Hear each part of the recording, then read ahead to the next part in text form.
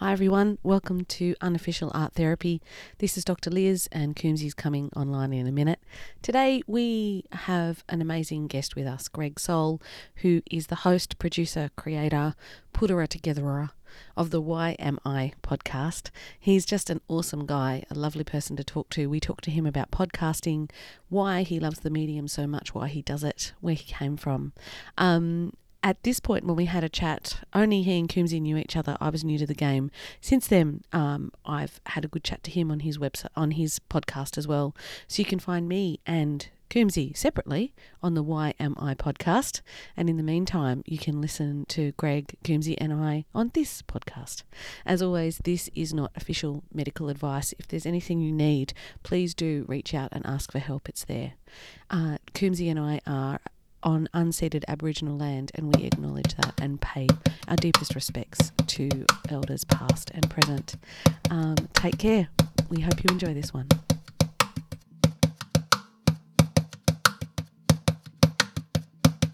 Good call. I'm recording on my end as well, but let me just make sure the Zoom is doing what I need it to do. Thank you very much. Hang on. And let me try to not also kill you at the same time. Wait a minute. Not killing, you know what I mean. Recording. Yeah. Hang on. Recording in progress. Ah, beautiful. Now we're going. There we go. Got it. You're All gorgeous. right. Look at you. Okay. Okay. He is, isn't he? Okay. First guest ever, special episode. This is it.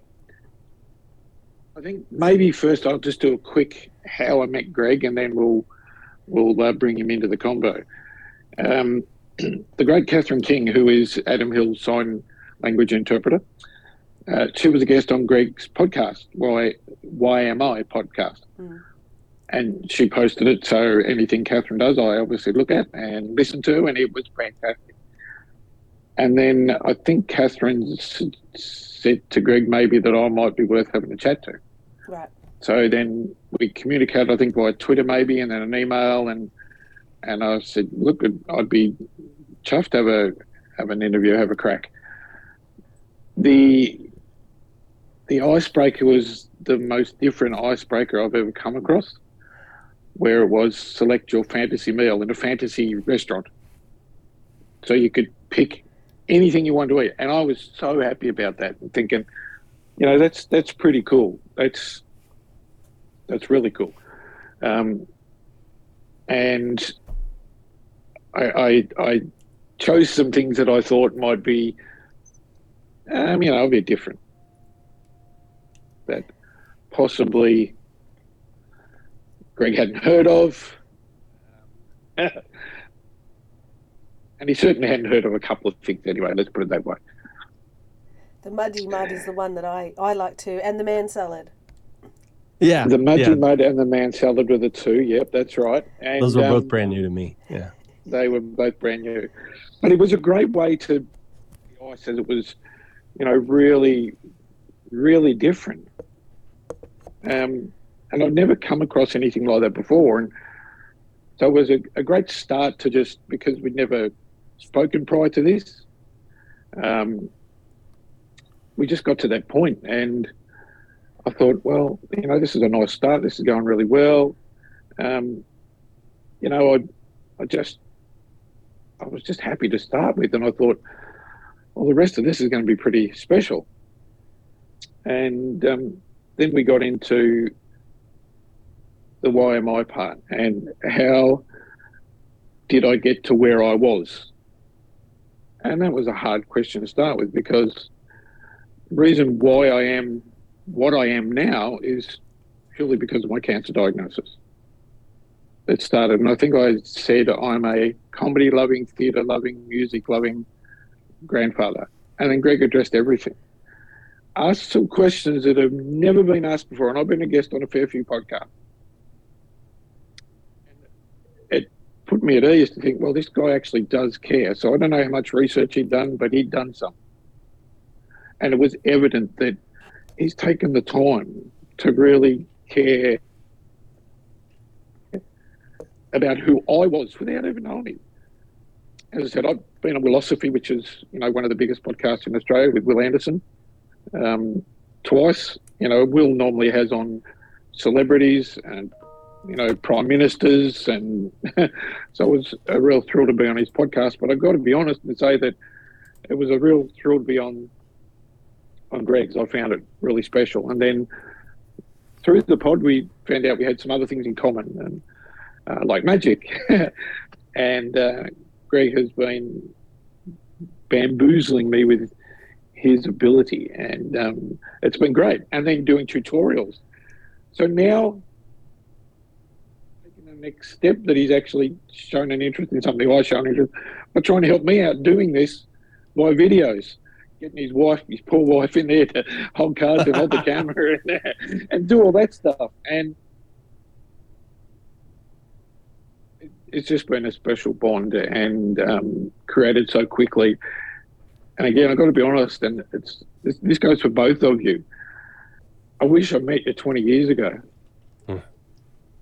In the prime of my life, not at the end of my life. And it really frustrates me that I meet the good people right at the end. And like, why didn't they come in 20 years ago? Because, the cancer diagnosis only happened 12 years ago.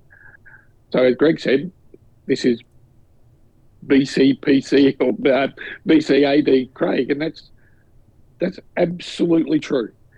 Absolutely true. So, without further ado, I think we should bring the man in. But first of all, before we bring him in, we need to give him an intro rather than just clap, don't we? Please, Papa, you do it. You do it, babe. I'm going to do it. Ready? Give a little bit of heart and soul. Give a little bit of heart and soul. Please welcome Greg Sowell. Hey! The best and longest intro I've ever had. Hello, Greg. Sorry, we are being, there will be some editing. I did tell you there'll be recording, but I promise you I will clean up my nonsense before Coombsy gets in there and does some proper stuff. Thank you for being with us. Yeah. On the music intro, and I had it all set up, and then the screen died, and I'm thinking, oh, great. And how am I going to do this? And I thought, oh, they'll probably catch me looking down, trying to get the screen back up, get the volume off, get it to the right point in the video. I'm trying to do that while I'm talking. I'm not a multitasker, but I was actually thinking, have I got it to the right part in the video now? I don't know. And I thought, this is going to be a great intro. And it still was. Perfect. Greg, do you mind... it's so nice to meet you, and to meet you over podcast. And like I said, I feel like I know you because I hear you. Do you want to tell us a little bit about how you like to think about yourself? Are you happy for people to know you via podcast, or is there other sides to you? How does podcast work for you as a medium? Dare I say it? How does it work for me as a medium? I don't know. It's interesting. And Liz, Liz, I'm sorry. I will have to ask you questions. I can't ever. No, this is good. Here we are. I go into podcast host mode. I'm curious. Is this your first podcast, or have you done them in the past? No. So I've done them in the past, and I teach podcasting here at uni as well. So, but I come at it mainly from a fan's perspective. So I do a lot more listening than I do making, as you can tell with my tech joy. But I've been a music journalist for a long time, for 20 years. So Coombsy, that's why we didn't meet 20 years ago, was because I was down the front at Daggy Bands while you were up the front being in bands. So I'll wrestle you, Greg, for who's going to take the interviewer's reins back, and that's fine. That's cool. No, I refuse to do it. The reason I really wanted to ask is I've done a lot of digital stuff before. So I used to do a technical podcast. I did it for about a decade.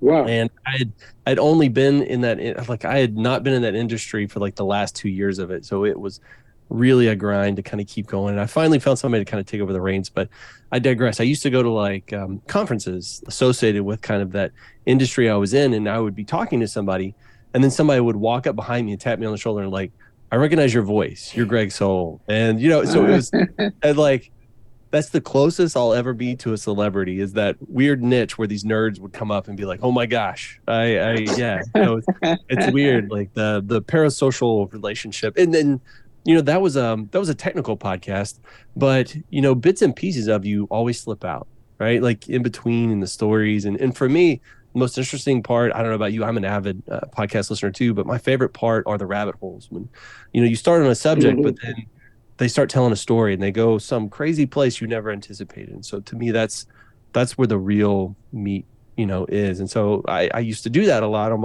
even on my technical one. And I guess here and there, people would come to kind of know you or a version of you, I should say. Well, and you have fans, mate, here. Since we've done the podcast, I know one fan for a start. You know who I'm talking about when she said he has got the most beautiful shaped ovoid head. Yeah, well, that's what my grandma said. Yeah. My big fan. Who also said he's so gorgeous, that beautiful big moustache. And I'm like, oh no, he's got the perfect shaped head. And for those who can't see us, Greg and I have the same hairstyle. Bald is beautiful. He's got this magnificent moustache, and I've got this epic beard. I often think, I wonder if there's someone who's so clever that could merge us together and have that moustache and this beard and both fairly good shaped bald heads.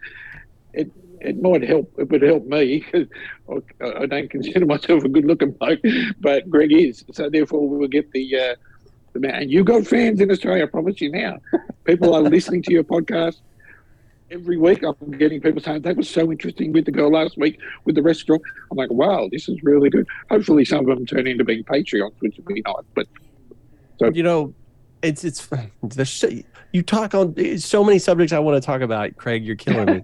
But one thing is, I think I'm kind of half a man and you're half a man. So if you put us together, we make like one like perfect dude. So in the words of Salt and Pepper, a mighty good man. Always quote those prophets. Now, talking about the bald thing, my grandma used, because like I started going bald when I was like 19. So I was like, this isn't my first rodeo. I'm used to this. But she used to say, what'd she say? She said, God made only so many perfect heads. So, you had to make them bald so everybody could see them. So I'm leaning into that as hard as I can. Yeah. And I say with a mustache, it's really anything to distract from the face itself. If I can. Oh, man. I actually say that too with my beard. People go, why the beard? I say it's called a distractor. If you're looking at the beard, you're not looking at my face, and that makes me happy. Oh, gentlemen, now listen, we are in an audio-only situation, and we're both talking visuals, and I love it. Can I ask you, though? Oh, yeah. Maybe ask you both. Like, is there a certain freedom, do you find, with not having to, like, because we're looking at each other at the moment because we don't know each other, so we're getting we're getting a bit of a vibe, but podcasting, to me, the beauty of it is you don't see a person, you get to imagine them. And in boring Dr. Lady language, I talk about that as the acousmatic voice, the idea of a voice that is detached from a body so that the listener can imagine what you might be like. Is that something that you ever think about? Is that part of the draw for you? Do you ever think that you can just let yourself go without having to worry about your body? And I say that as a short, round Italian woman who will get a beard like you. I'm just going to get more hair. I'm not going to get less friends. That's how it's going to happen for me. How do you feel? Like, is that being disembodied part of the appeal of podcasting for you at all? Well, you start first, Craig. What's your answer on that? How do you feel about it? I probably have been the guest on the podcast more than anything, and as I said, I'm happy for people to hear me more than look at me. But I also, if I listen back to the pod, which I do, I hear my voice, and it's just a reminder of what happened because the tune was on my vocal cord, and I've only got one vocal cord. And if I remember what I sound like, and I do, what I did sound like, it's very different. And even my wife will say, from straight after the surgery and how bad my voice really was, it's really improved after I had 6 months of therapy, how to talk, better. It's a tough one because then I hear my voice as, not a good reminder for me. But I try to put that aside and then just go, well, I'd rather people hear me than see me. And unfortunately, they see a lot of me. That's not unfortunate. I mean, forgive me if I'm wrong, Coombsy, but nobody puts a gun to your head with those Naked Tuesdays. No, no, no, they didn't. It's just evolved out of yeah. But anyway, I'm sure Greg will be involved sooner or later. Oh, there's a threat. I I we'll see. We'll see. You have to clear it with my wife first. She's probably not super keen on my I think my body shape has changed over time. Like during COVID, I think like a lot of people, I stress ate.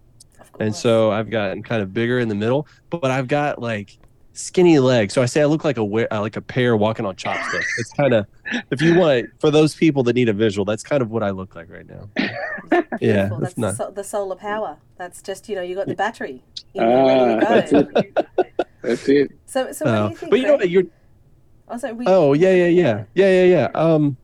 what? For me, like even growing up, I can still remember, like I don't have a great memory, but I can still like vividly remember sitting and having people tell me stories in like different situations. I remember going to the library in elementary school, and some of my favorite times we had it was like this little, I don't know, kind of like this half round seating area, and the teacher would sit right in the middle, and we would kind of be out there. I can still remember sitting on kind of that little stadium seating, just listening to the stories. Like I've always loved it. So for me, finding podcasts, and at first I started audiobooks, and then I went to podcasts, and I love to hear stories. I love having that in my head. For me, I don't necessarily have any problems connecting with people and connecting with a story, but I think there's something special about actually having a visual component. So I did just audio only podcasting, like even in the technical space, for probably 5 years. And then enough people said, hey, can you put this stuff on YouTube as well?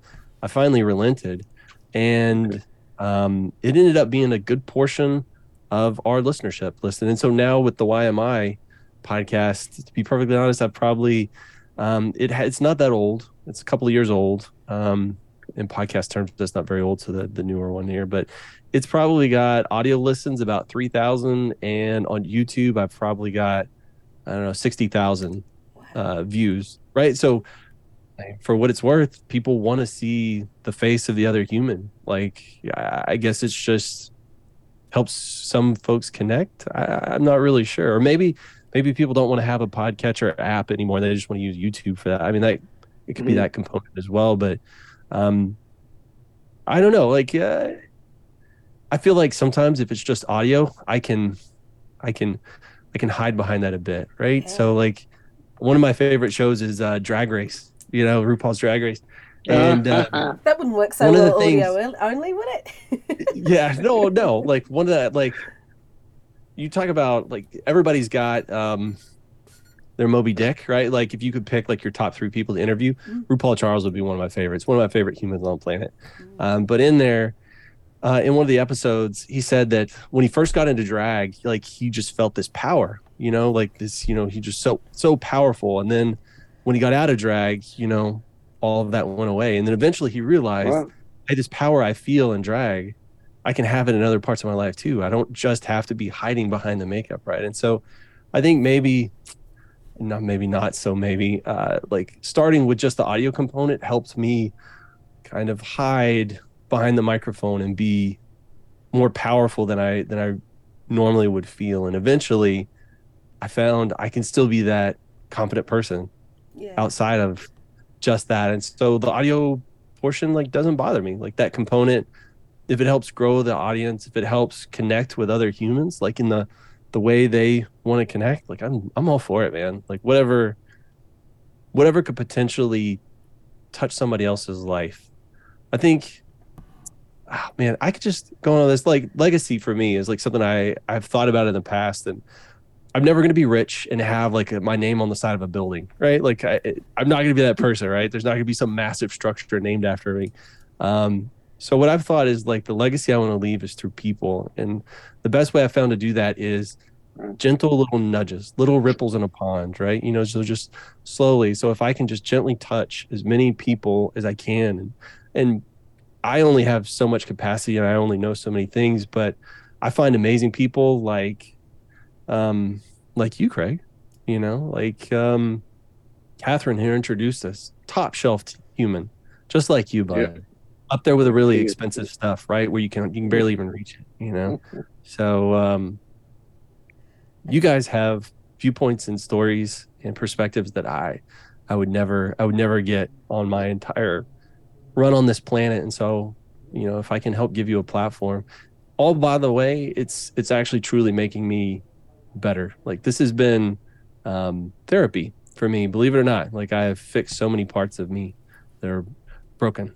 So Yeah, I think, but that's the thing that we kind of go. There's so much there, I reckon, because the therapy part, you know, we were both really aware. Like, Coombs is the actual health professional. I'm just the doctor. Like, I'm a doctor lady of different things with all these books, right?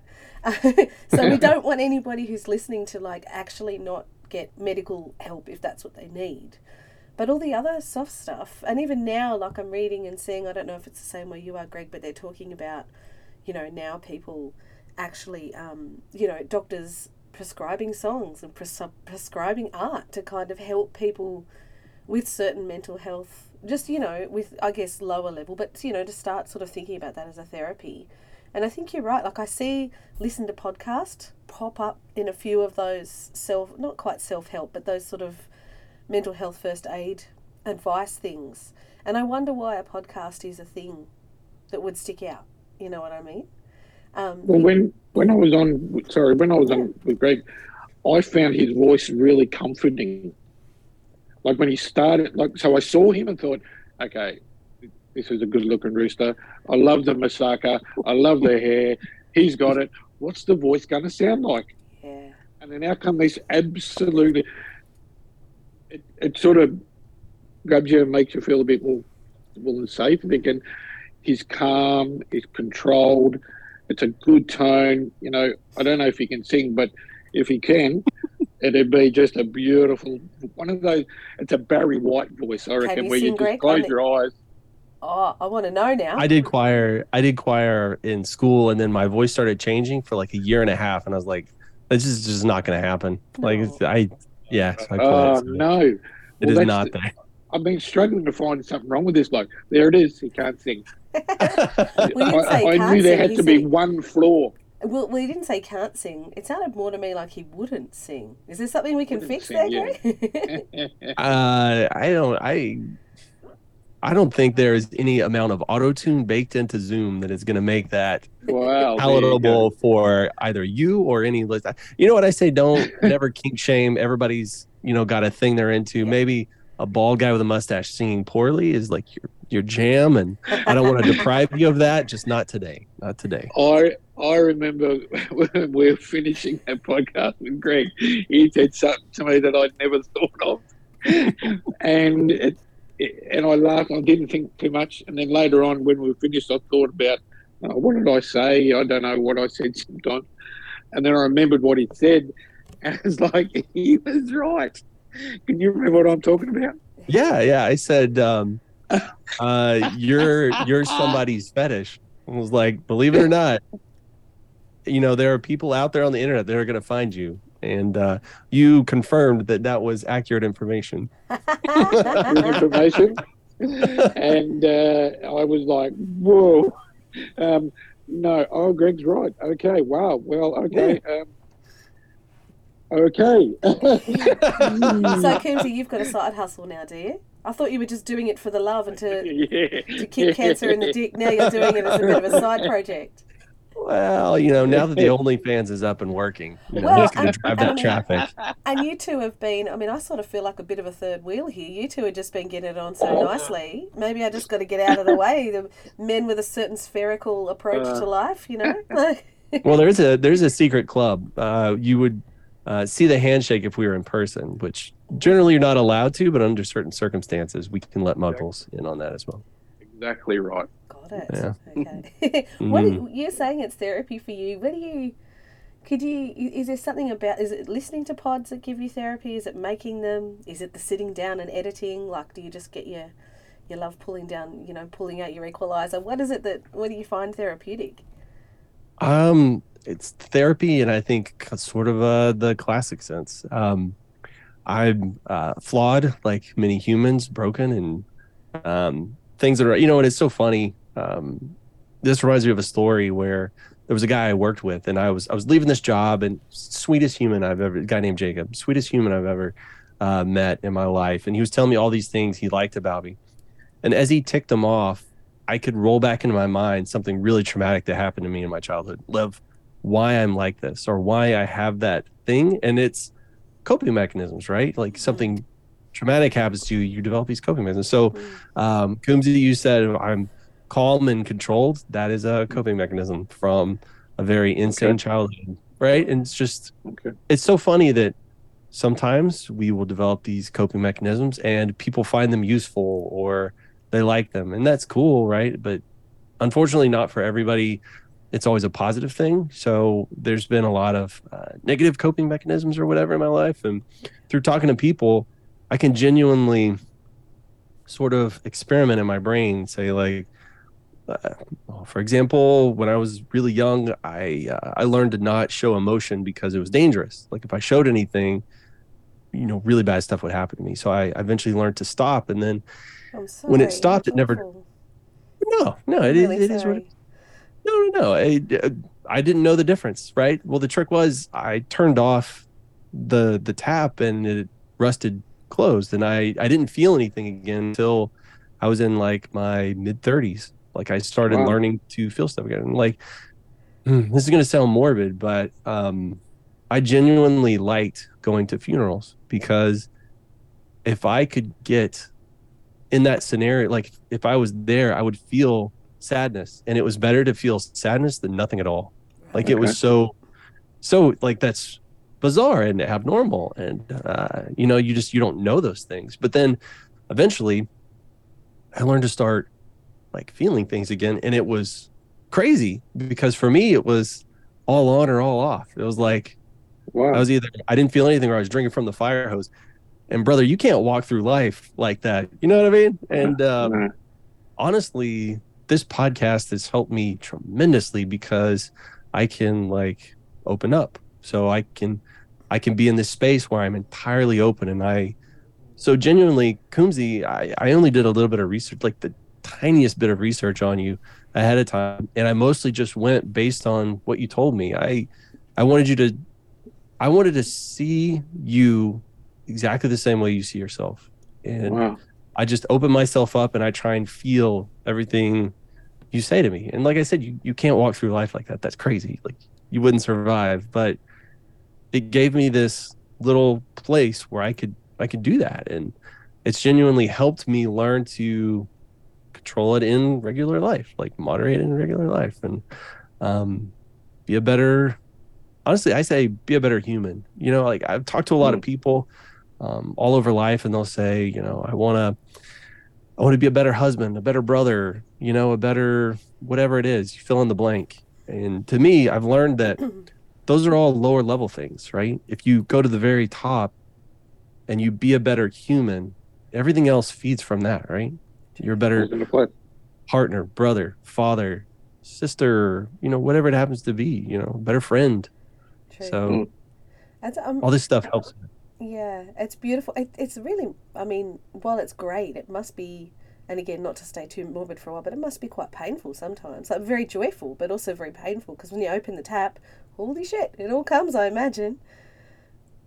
Yeah, and there's Coombsy. This was harder than most of them, and probably not for the reason you would expect. He was talking about his mom and dad, and how they, she was in the hospital and the father there. Well, there was when my youngest son was born, it was 2 weeks after he was born. My wife ended up in the hospital. She had a massive blood clot in her left leg, and we did like 2.5 weeks in the ICU. She had a 30% chance of survival, like 2 pulmonary embolisms. She came out in a wheelchair, had to learn to re-walk and all that stuff, but she is stubborn as shit. So Good woman. Of course, now she's like a fitness instructor, and she like kicks everybody's ass, and she's, going harder, twice as hard as anybody in those classes, right? She is amazing to me, quite literally amazing to me. It's like unbelievable. But I, in those scenarios, like I just had to lock it all down, and I had to be strong. I couldn't show any weakness or anything. And so I took all that stuff and I put a lid on it, just a big, heavy, incredibly tight lid. And when Coombsy talked about that stuff, in that space, the lid came off, and he liked to kill me. Luckily, at the end of his story, he made some jokes and he brought me out of it. Otherwise, that's as much as I can say about it, because I can already feel it. My throat literally locks up. It just stops, and I can't. So I've got a lot of trauma I need to deal with. And Coombsy really inspired me. He's so brave in talking about this stuff that I really want to get my hands around that, because I want to be able to talk about that. And when we got off that podcast, I walked to my room and I sobbed. I just broke down. I couldn't even control myself for 5 minutes. It was crazy. It was I want to be able to talk about this because it feels important, because it was so, I don't know, it was so important for me to hear what Craig had to say. And it's if me being able to talk about that like a regular person, could help even one other person like that, it feels important to me. And obviously I don't want to break down every time I think about that either. That's another one. Yeah. And it's ironic again that today is the day where I got the phone call about Mum had slipped into the start of the end, and where I turned up at the hospital when she was on the life support and shaking her head. Today was that day where I said to them, take it all off. And the doctor was like, she will die within an hour. I said, she's earned the right, take it out. And then she lasted those days, and coming this Saturday will be 30 years since she passed away. So I hate today. Oh, darling. Because I hate today with a passion. Yeah. Because it's that start. And I think, for 29 years it's got me, going to get me again, and I try to find ways to get around it, but I can't. So I just let it get to me, and I feel the emotion. At some stage today, I will just lose it, but I need to, and that's okay. I mean, tomorrow I will, and the day after I will, because I remember every day leading up to it. So by the end of these 5 days, I'm an emotional wreck. Yeah. Come Saturday, when the day that she dies, because I sat there holding her hand and watched her took her last breath. So I was with her. I was the only one there with her at that point in time. And then amazingly, when this Sunday comes around, is where I remember taking a deep breath and thinking, my life has just changed so dramatically, because I've constantly been there for Mum. And my thoughts were, now I'm going to have to spend more time with my family, more time doing this, more time doing that. And it changed the direction of what I do. And part of me, might sound terrible, but was relieved because she'd spent that long in hospital in trap. Yeah. I thought, she's got a freedom. She does. And so have I a little bit. Yeah. So I understand that in between sort of, and that's, where it is. But I was pleased when we were going to do it today, because I thought people would have been so supportive and caring to me. If I could pick a couple of people to talk to today, I would have picked the two that I'm talking to now. That's nice. I just, what I'm thinking too, and maybe this is if I go into Dr. Ladyland the wrong way, tell me to piss off, but I'm the odd person out, obviously, because I've got hair upstairs and downstairs and the other way around. My beard is yet to come in. That's the real problem that I have. But like I said, I know the hormones will get me. The hormones and the genes will get me, and I'm fine with that.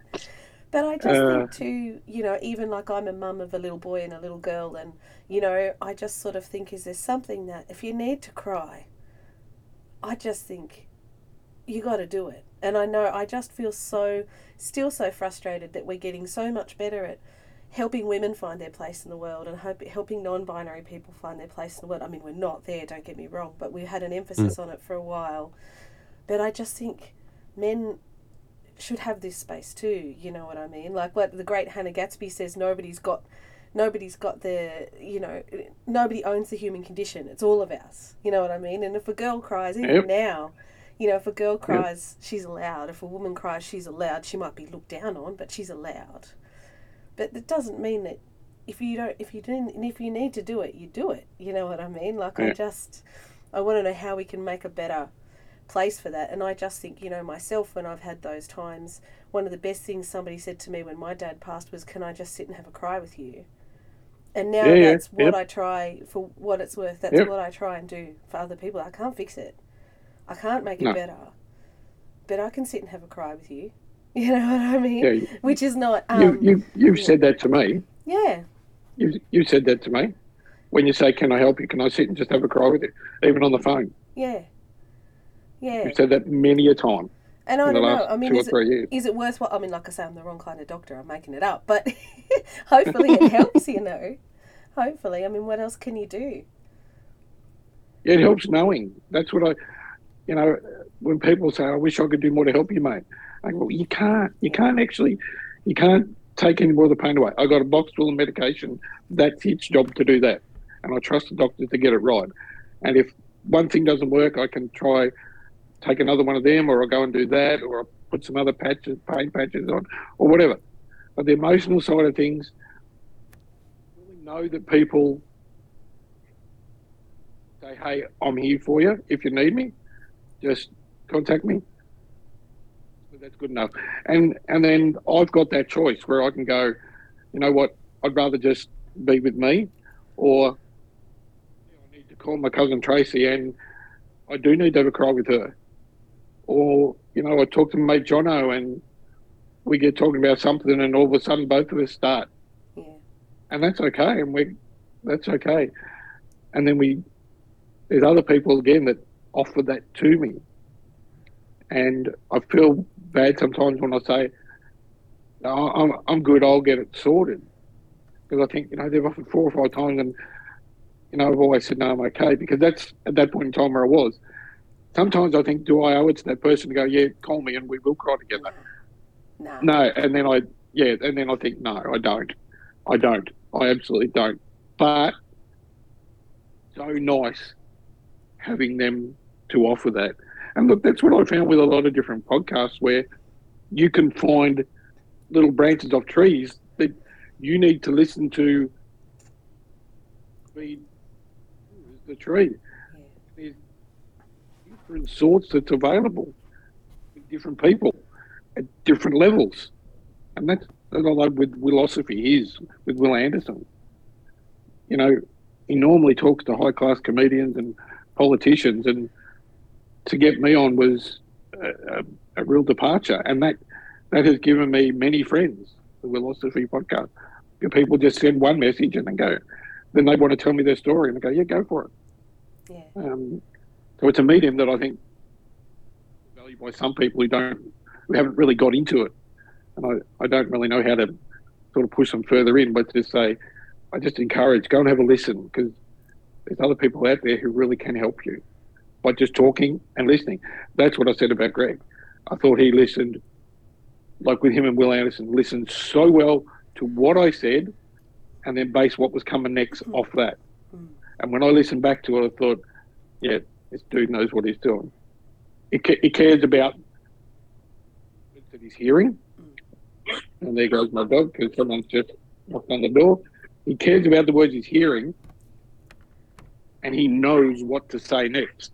So that's what I'm saying about the comfort of his voice. It wasn't just the beautiful dulcet tones and that, but it felt like it was just wrapping around my heart and going, hey, while we're talking about this other stuff, I've got you. I felt like that's what he was saying to me without saying it to me. And I think I may have said that to you, Liz. Yeah, you did. I'm not sure if it was your cousin Tracy where I said, I did, yeah, I don't think I felt as comfortable and as cared about by someone who I don't really know yet. And I thought, this is why I need to know this man even more. And man, is he a good magician. Jeez. So he's a good podcaster for a magician. Is that what you're saying? He's got me beat. I've got to get one of his tricks, but he knows all of mine. I think I busted him on one. I think I've got there. Just give me a couple of days, Greg, and I'll think I'll find it. Yeah. And I that's think my you goal. figured out more. Must I think be- you figured out more than you're letting on. No, I'm absolutely totally honest. Because I show my son-in-law Joe, because he's fantastic at picking all these other ones. Go, oh no, they're doing this, they're doing that, and I showed him a couple and going, it's good, eh? I went, yeah, it's good, eh? Greg, can I ask you a question about, because you're the proper podcaster here, and you were doing technical stuff before. Like, do you think that would you have, if without podcasting, would you have gone to radio? Would you have gone to television? Like, is there something about? Wow. Because to me, Yeah. the thing that's so great about podcasting is anyone can do it, right? You don't have to wait for those gatekeepers. You don't have to wait for the right tech. You don't have to wait for the right audience and executives and death by committee. You can just get in and do it. And even, was that an appeal for you? How did all of that come together? It started pretty simply. I've never had many friends, right? Like I've been very socially awkward and quiet. Like really talking to new people was terrifying to me. Being in crowds was terrifying to me. I can't even recognize that person I used to be. It's like it's very different. Yeah. It's not just when the hair went. I mean, it was like opposite. It was like opposite of Samson. As soon as the hair went, like, I started changing for the better. Yeah, but I got into this technical industry that I was in, like computer networking stuff, and I started traveling to some conferences. Well, I met a couple of people there, and and I started this blog where I don't know. I had just been educating myself so much, and I was learning all these things. Well, one, I told you I have kind of a bad memory, so if I put it in a blog, well, then I can reference back. And there's nothing more humbling than like Googling the answer to something, and you see you wrote a blog post answering that 5 years ago. And you're like, God, why can't I remember anything? No, I'm the same. I've written 3 books. I'm the same. Somebody will say, "Tell me this thing." I'm like, "What?" And they said, "You wrote that, did I?" Oh, okay, then great. Good. I'm clever. I wrote it down so I wouldn't have to remember it. Yes, You realize that, right? Absolutely. Yeah. Well, so I ended up meeting people through that, and then they would end up at the conference, and so I met all these people, and like for the first time in my life, I started finding my tribe. You know what I mean? Like my people. And I was like trying to come up with excuses. Like, how do we stay in touch? And so I came up with this idea of like, hey, let's just put like a Skype call together. Yeah. And, and then it turned into, wow, we're actually like talking about some really interesting stuff. How about I record it and we make a podcast out of it? And that's honestly, it was an excuse for me to talk to my friends. That's how it started. And it kind of went from there. We ended up having a really big listenership.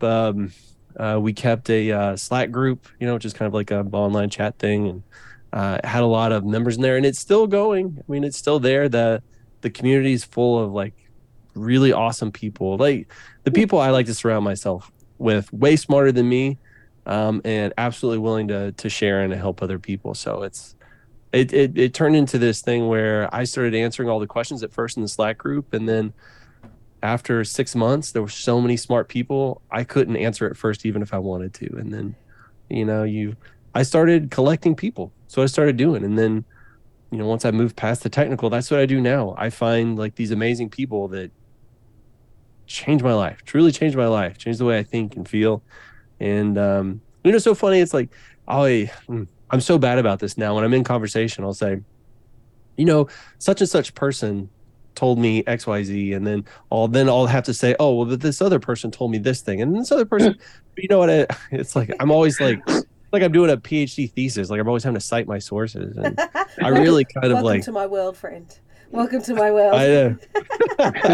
But I thought about it. I was like, why is it so important to me to do that? One, it's like I want to honor the gift that this person gave me, right? Because I see it as that, because these things like these sayings or whatever, they've become part of me now, and they've changed the way I think, right? And I really want to honor the gift that person gave me. It gets exhausting because I've learned that I am really just this patchwork quilt of all these amazing people that have touched me in my life. And sometimes, it gets tiring, like having to just constantly cite your sources. But, at what point do I stop doing that? Because it is such a part of me now. It's like, you know what I mean? Like there's this break point, which I don't really know at which point I'm just saying something some kind person told me, or, I'm really just sharing of myself now. So it's this weird blurring. But that's proper intelligence, I think. You know what I mean? Like, I don't think there's absolutely. nothing original in the whole wide world. There's nothing,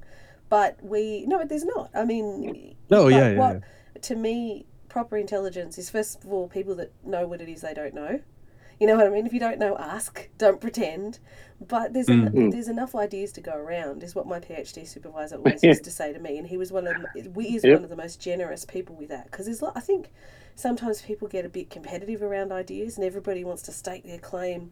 I think it's the opposite. I think if you can say, no, I know because I've got 5 sources or 2 sources, 1 source even, to me that says much more about you than somebody that's just having a crack. You know, unless you are genuinely, a creative writer, or, you know what I mean, your job is to write fantasy fiction, and if that's the case, good luck to you. But even then, all the great ideas have been had before. Let's face it. And that's not a bad thing. You know, if we bring them out and put them together, that's where the art is pulling them all, patchworking them together, That's what I think anyway. And if you worry about dropping sources, my occupational hazard is giving lectures. So I'm sorry. That's what they pay me to do. I'll be talking and then my kids will be like, yeah, but can I just have something to eat now? Like, is it over now? Yeah. Oh, yeah. I'm getting pretty bad about that as well. But something else you reminded me of is how a lot of people are, I found, afraid to share their story because so many other people have said it. Oh, so much better than I could ever do it. Yeah. And I've learned that if you look, there's a lot of books on the exact same subject, right? And it's like, why do we keep making books on the exact same? Well, it's because everybody's got different lived experience. They've got a different viewpoint they're coming from. And I guarantee it, I've heard the same thing 100 times. And it's that 100th time somebody will say it in just the way where those tumblers in that lock just fall into place in my brain and unlock something, right? And so to me, it's like, if you have a truth that is important to you, say it, right? Put it out into the universe, because somebody needs to hear that, and the right person will find it. Yeah. And it's important and valid. I think you're right. I think you're... Sorry, Kimsey, you go. So I was just going to say, a great thing about that I've found, there's a theme with Greg saying that it's going to find you, or people are going to find you, or you're going to find it. There was a great question that he asked me, was about, do I believe in things happen for a reason, or it's just a chance? And Greg said, for all the things that must have fallen into line for us to meet, think back of all those moments where it was Catherine. If it wasn't for Hilsey doing Clown Heart, I wouldn't have met Catherine. If it wasn't for Peter B trying to fulfill my bucket list and contacting Hilsey's management, if it wasn't for the fact that, I didn't work where Peter B worked, it was a different company. But he sounded rushed on the phone one night when I was trying to order a product at 1 minute to 5, he's going, sorry, hurry. Oh, yeah, just going to the footy. Oh, yeah, me too. I'm going tonight. Who you support? Richmond. Me too. We became friends off that one comment. And then I ended up working for his company. We become the greatest of mates. He gave me my bucket list. Adam Hills is on that bucket list. Hillsy decided to make Clown Heart because trying to teach his kids about death, and then obviously incorporate me into the show. Then he decided, let's film it at the Apollo in London. He then decided to get Catherine. Greg decided to get Catherine as a guest. I was on, bang, and here we are. And that's only a smidgen of the things that had to all fall in place. And I love that theory now, going, and I've said that to a few people, going, imagine all those things that had to fall into place for us to meet at the right time. And as I said before, it really annoys me that I haven't met you 20 years ago, or even, let's say, 12 years ago when I was first diagnosed. Why has it taken so long? Because.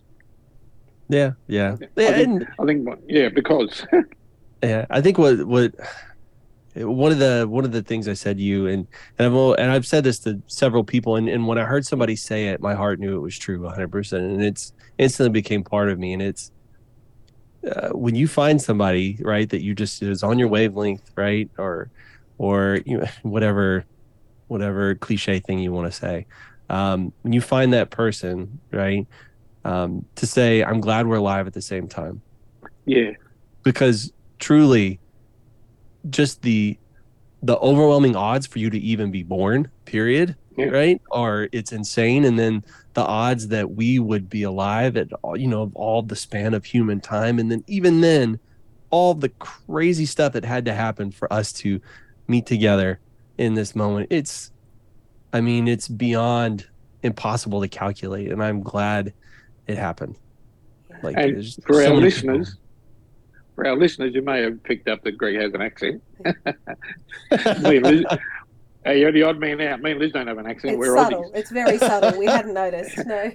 Just he's got this tiny bit of an accent that leans to the American side of things. No, it's my French accent, right? Yeah. He's an American and he lives in Texas. So we thank him for doing this at his night time of his, when we recorded this, taking time out of his weekend and at night. We're on our work week already. My work week, yeah, right. I've worked for 12 years. As you can tell, well, you can't tell because you're listening, but I'm in my pajamas like I am every day. It's delightful. You're working on that Naked Tuesday body, bud. That's what you're doing. You wait till tomorrow's, mate. You know what I love about that, though, what you're just saying about, being alive at the same time. I sort of feel like that's what podcasting does, though. Like, what I love about it is because it's not restrained. I can just find anybody.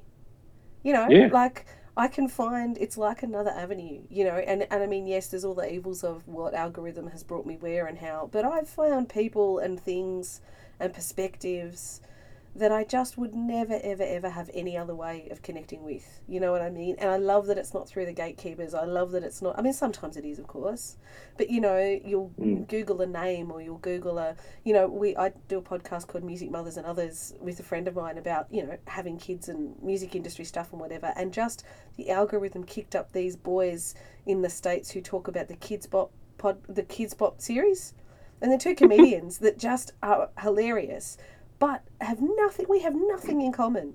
But the algorithm went, sure, music, kids, why not? Anyway, hilarious, fantastic. No other reason. And I feel like if there's like a special sauce to kind of bring people together somewhere, I like to think that podcasting does a bit of that too, And it's done it with us, hasn't it, Coombsy? Like, we had if you're on television, I'm not necessarily going to message everybody I see on television. That if I hear you on a pod, sometimes there's a bit of a feeling that there's a bit more of a through line. I feel sometimes. I don't know. Does that resonate? Well, that's how it started with us, wasn't it? Yeah. That's how it was.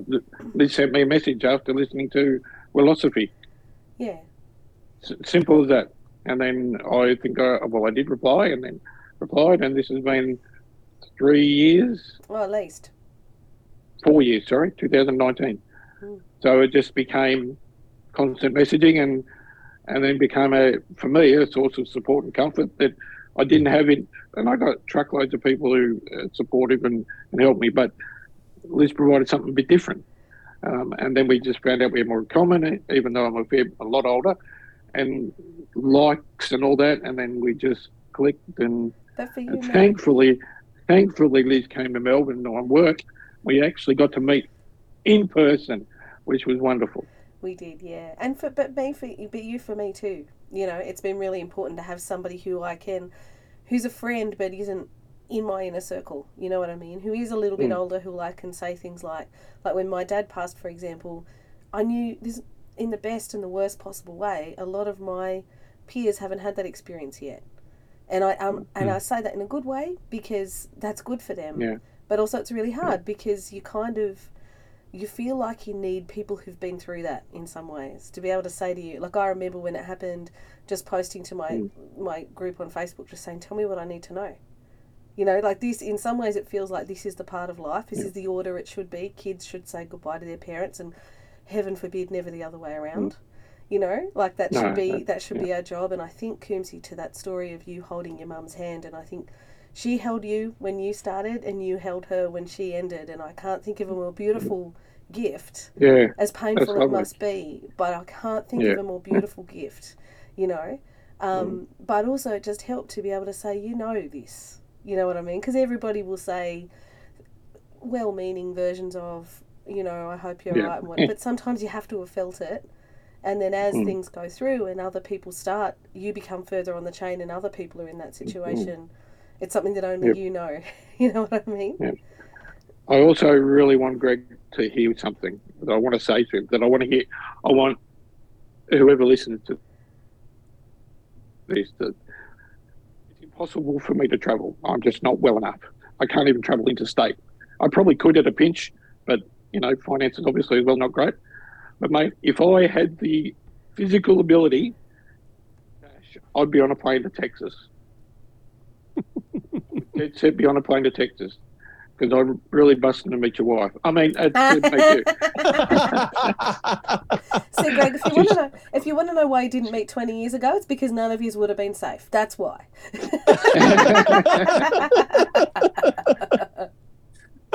Yeah. I don't know. No, from the heart, obviously. If I was physically able and I had the means, I seriously, I said it to my wife. I said if I could jump on an aeroplane, like I did in my youth, and just go where I wanted to, like to Canada to hear the Nylon singing concert, or to Washington, to Toronto to watch Michael Jordan play his last game of basketball on my own because I didn't want to miss history. I did, and my wife knows I'm like that. I would jump on a plane and go to just about an hour out of Texas, I think, hour out of Houston, hour and a half drive out of Houston, and go and visit this man and shake his hand and say thank you. Yeah, you're my brother from another mother. It's something that's become important to me in my life is chosen family. Like the family I grew up with they weren't exactly kind. The kind of people you would you'd want to really hang out with, and so that's become like a really big thing in my life. Is one, the epiphany that you can actually choose the people that uplift you and take care of you and support you, that you can actually make them your family. And that was monumental. And so every now and then I'll collect somebody and I'll add them to the fold. Or I grew up in Waco, Texas, so add them to the cult, the compound, however you want to phrase it. I got to remember it's Waco, not Wacko, Texas. Waco.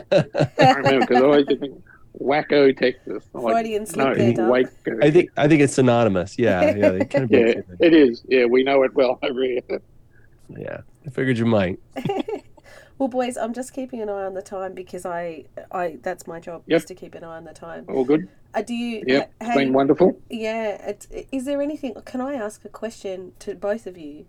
If you could interview anyone on a pod, or be in a pod, either as a guest on their show or you have them on your show, who would you have? Am I going first on this one? Sure. Okay. I know mine straight up anyway. So. Are you buying time, Greg? Is that the standard buying time thing? That's a really good question. Isn't that a great question? No, I can vamp pretty quick. No, I do have some people in there. So one, I already mentioned one, RuPaul Charles. Amazing human. And it's funny, once you learn about him, there's some parallels in our life that he a lot of the same stuff. Bald, but you mean? Bald? Absolutely, absolutely tall. So he's like an inch taller than me. I'm 6'3". Whoa! And my wife's 6 foot, and my kids are like 6'4", 6'5". But they're babies. They're gonna keep growing. Beautiful. Yeah, tall. They're monsters. They're beasts. They're huge. Anyway. So RuPaul Charles, amazing human, has really been through a lot of stuff, really goes out of his way to lift other people up and give a platform for people that are like, to me, all people deserve love. They deserve to be represented. They deserve safety.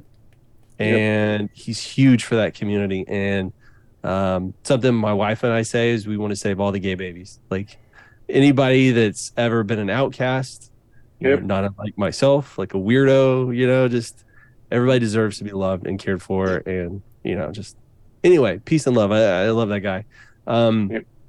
Adam Savage from Mythbusters. You remember that show? Yeah. I love that guy. He's such a fascinating guy. He's such fascinating. And I've always been a maker. I love tinkering. I love figuring out how stuff works. I'm a little bit on the spectrum. So, there's a lot of things that he kind of does that like soothes my brain, and I love that stuff. So a lot of parallels there. And I think just a really all around good human. Like when you actually look at what he does in his personal life with his charity and stuff like that. And he's a very giving, kind person. I would love to talk to Adam Savage. There's another maker named Jimmy DiResta. I think is a really cool dude. He's a big YouTuber, less famous, but honestly, a really kind, giving of his time and energy and his knowledge. I'm a huge fan of people who give their knowledge away. That's something I've learned, is that like so many people in life like guard it, especially like at work, especially in the technical industry. They're all like, oh my God, if I know this, I have to hold on to my little fiefdom or whatever. So true. People become gunners, and I'm a little guilty of that too at times. Industries I'm not are anymore. built that way. Industries are built that way, though, don't you find? Like that's you're encouraged to do that. That's your worth. It's not, yeah. Some environments especially really breed that kind of behavior, and it sucks. And I don't work in those environments. I haven't for a long time, and I've learned that if you give of your knowledge, you give of your time, good things start happening to you. Like every good thing that's ever happened to me has come from saying yes and putting energy and effort out there, and just obviously the whole thing of you got to make sure you fill your cup and don't get exhausted. I mean that always goes, right? You can't say yes to absolutely everything.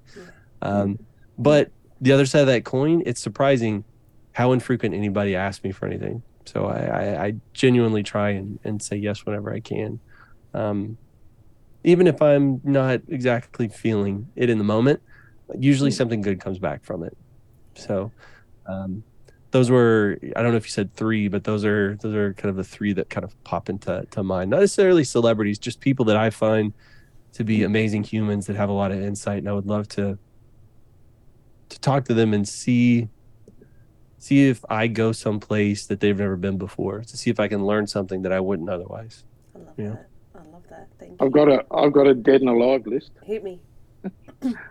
So to speak. and they were a great band. I'd speak to Dead and Alive. That was great. Cool. On my dead list, number 1, there's only one, Freddie Mercury. I mean, it's a given. Just to sit down with Freddie for half an hour, sit next to him, let him play. This is when I could sing, and just sing with him, or just let him sing to me. I don't really care. I'm just so thrilled that I got to be on the stage in Cambridge where Queen performed. When I walked in that time with Hills and we saw the picture of Freddie Mercury, and I looked at the stage and I go, is that because they were here? And he goes, yep, you're going to be walking on that stage tonight where Queen were.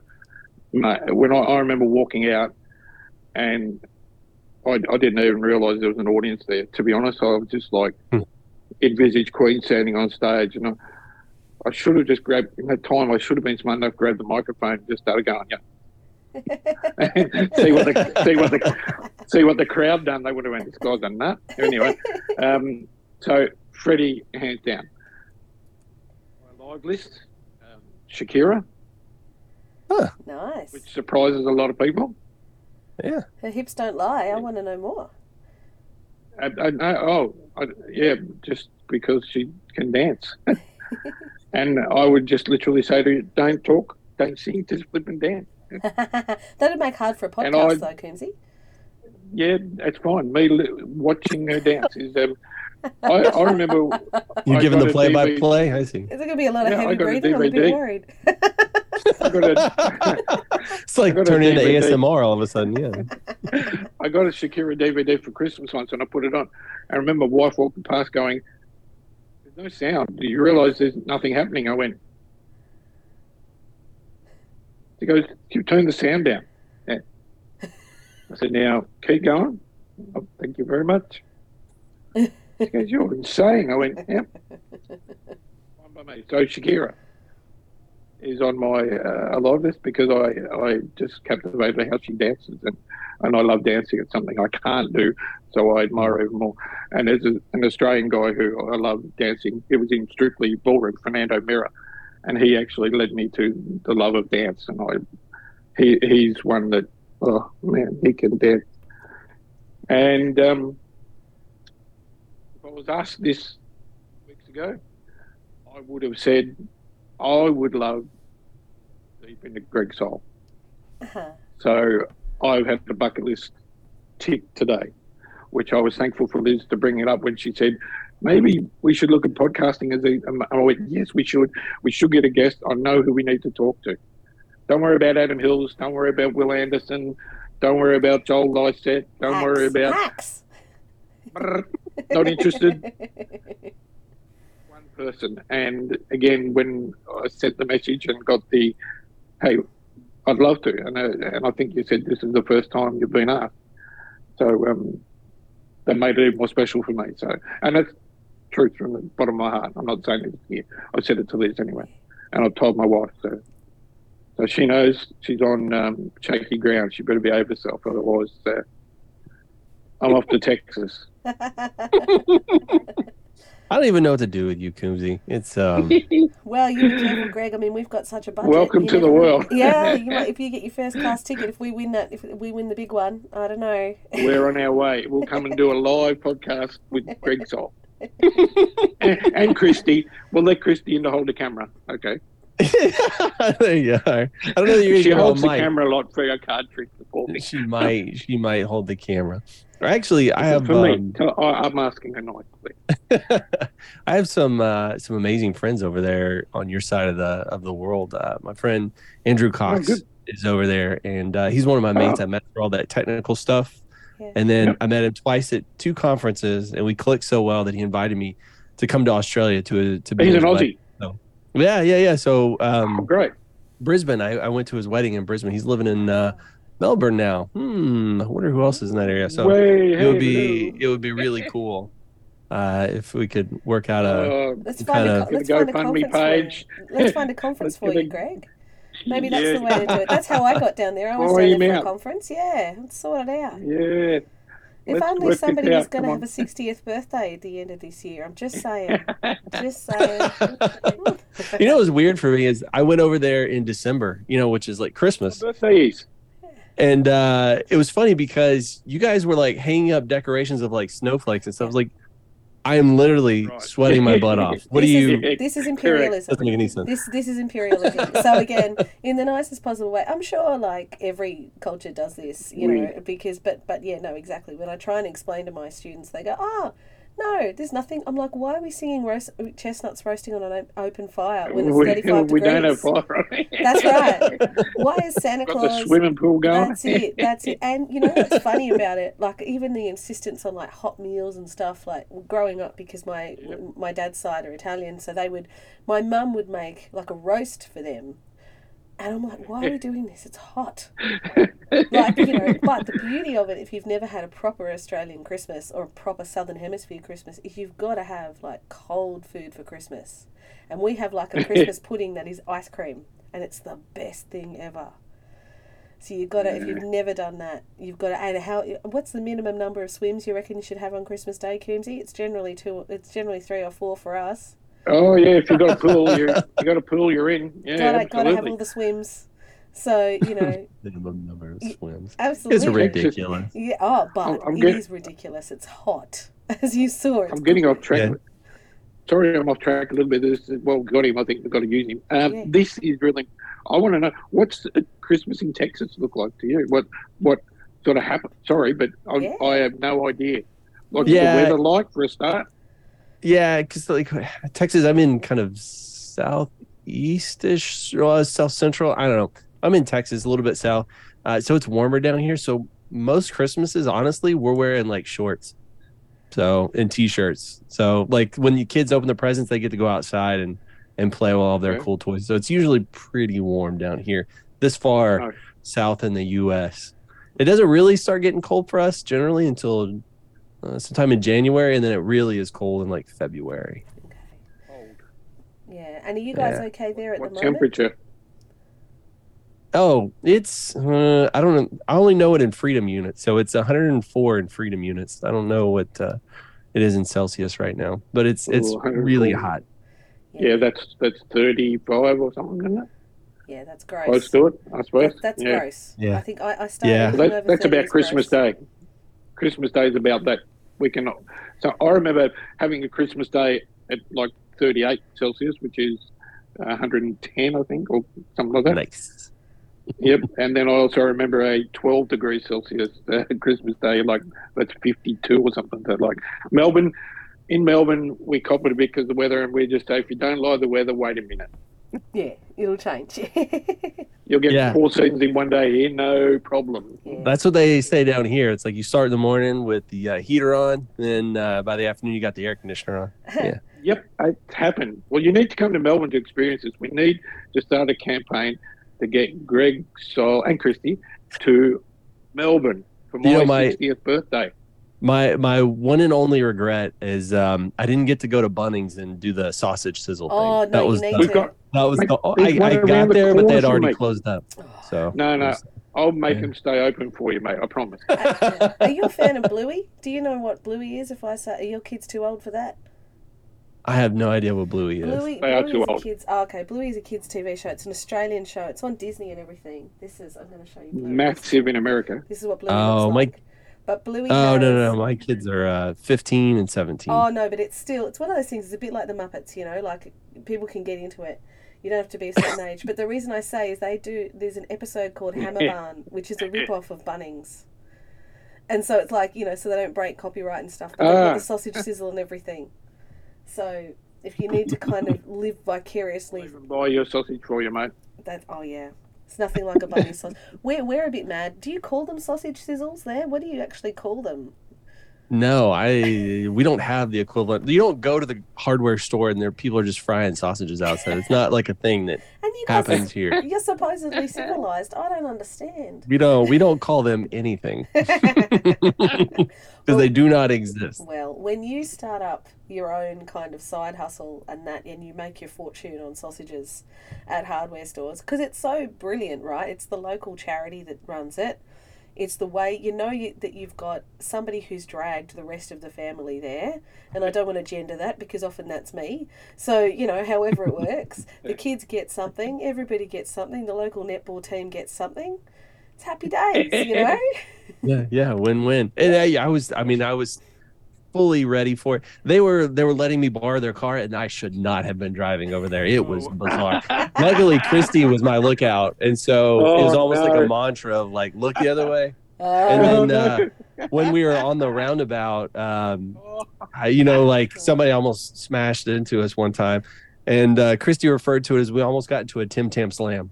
So we were having I only really went wrong way one time. Then a bus started coming. I was like, all right, let me fix that. And then just it was easy when there was traffic. I could just follow the traffic, but the brain kind of falls into that muscle memory. Yes. Oh my goodness! So next time we get you out here, So with much proper to show you in Melbourne. Yeah, and we also get you a driver. I've got that. I'm putting that on the list.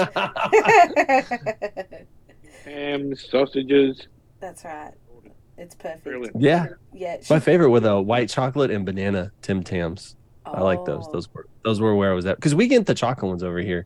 We just don't get those. That was nice. Yeah. I mean, but you'll hit some purists here. How do you feel about that, Coombsy? You're making the face. Is that a good face or a bad face? Oh, no, like white Tim Tam. Yeah, I'm okay with that one. And the varieties I'm okay with, yeah. Did I tell you my stupid story about white chocolate when I was pregnant? Have I told you this story? So for some reason, sorry, Greg, you're talking about side tangents here as well. when I was, I used to get terrible nausea when I was pregnant with my kids, and for some reason I couldn't. Anything kind of white would kind of help, and so I was so miserable with it. I wanted to eat white chocolate because I couldn't have normal chocolate, and so I started off by getting. I don't know if you know what a Freddo frog is. Do you know what a Freddo frog is? It's like a little chocolate frog. Again, this is more stuff we have to. I'm going to have to get your address so I can send you. To be here. I'll send you a care package so you can start off with it. Aussie stuff. Yeah, but it's a little chocolate frog, right?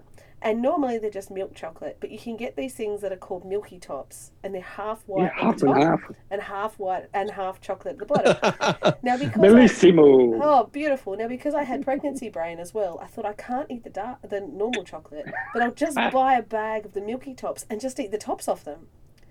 And so I proceeded to do that for a while until my darling husband said to me, he goes, "Why didn't you just buy a bag of white chocolate?" Yeah. And I just went, "Oh, thanks, pregnancy brain. Also, good sir. Now you must go and hunt and gather for me. Now and you got to go and get them. That's right." It was my only pregnancy demand. My only diva moment was to say, "Oh man, I can't do this." I'll give you a medical tip before we go. Please. White chocolate or white, whatever, white other sweet products, they have something in them that does some wonders medically, which is absolutely true. So people can get nausea relief from white chocolate. Being a nausea fan who lives on 3 or 4 different types of medication for nausea daily, and the flat Dr. Pepper works, which is great. Flat, warm Dr. Pepper I will have for nausea. It's great. I prefer it chilled with a cherry vanilla with my meal with a steak. Oh, beautiful. But so the white, whatever, there's this special component. And I used to have an ileostomy bag when I had 3/4 of my bowel removed. I had diverticular disease, so they had to take 3/4 of my bowel. So I had an ileostomy bag. And the clue they gave me, like when my wife had, because I had to lay down for her to change the bag, put the new bag on, because the loop of the ileostomy was, take the bag off, it's sticking out your belly. Remember, my son was 18, he came and he goes, "Is that your bum in your belly?" I went, "Oh," and walked out. It was leaking a fraction.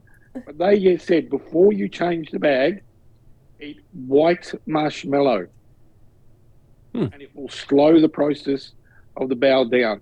Don't eat the pink ones, or don't eat any other colour, but eat white before, 20 minutes before, and when you remove it, it won't go everywhere, and it slows that process down as well. It worked a treat. And I, one day, decided, without telling the truth and without telling my wife, I had a pink one, and I thought, well, when she changes the bag, find out whether it's true or not, change the bag. And she, "Oh my gosh." I went, "Oh, well, looks like that's true." She said, "What do you mean?" Even the scientist. So these Greg. She wasn't too happy about that. She said, "I can walk away and leave your bum stuck in your belly." I went, "Oh, I apologise." "Yeah, right. Come back and put the bag on. I apologise." But so yeah, I got her. Ever the scientist. That's all you're doing. You're ever the scientist. You need to check the experiment. Testing is We're giving people scientific evidence to quote on there. Yeah, thank you very much. For sure. You are. Well, you mentioned. Yeah, go. Sorry. I was going to say, you mentioned Dr. Pepper, and Waco is the birthplace of Dr. Pepper. That's where it was invented. And I used to go there, and the Dr. Pepper Museum, they used to sell you a glass bottle of just the syrup, right? No carbonation. You just take it as you put it on vanilla ice cream. Man, it was heaven. That. Oh, is that my still friend there? Andrew from Australia did that too, like a psychopath. It's like, it's like a full-size glass bottle. You're made to just pour it on ice cream. They stopped selling it, but I'm going to see if I can source it for you, because it was amazing. Man. And maybe I'll source two. I'll do what? Is the Waco, the homage to Dr. Pepper still there? Yeah, the original factory where they used to bottle it. They've turned it into a museum, so you get to go through it. They've got the old soda fountains with the jerk, where you put the syrup pumps in. Always get them to get 2 extra pumps of syrup, and then fill it up, and then they push it the other way, and it shoots down there and mixes it all up. It's delicious. That's amazing. Delicious. Nectar of the gods. I don't think we can do better than eat white marshmallows and do 2 pumps when you get your Dr. Pepper. I think that is, we don't get better than that. Gold. That is what podcasting is for. It's been an absolute pleasure and an honour, and I thank you both immensely for today. It's so beautiful to talk to you. Thank you so much for your time.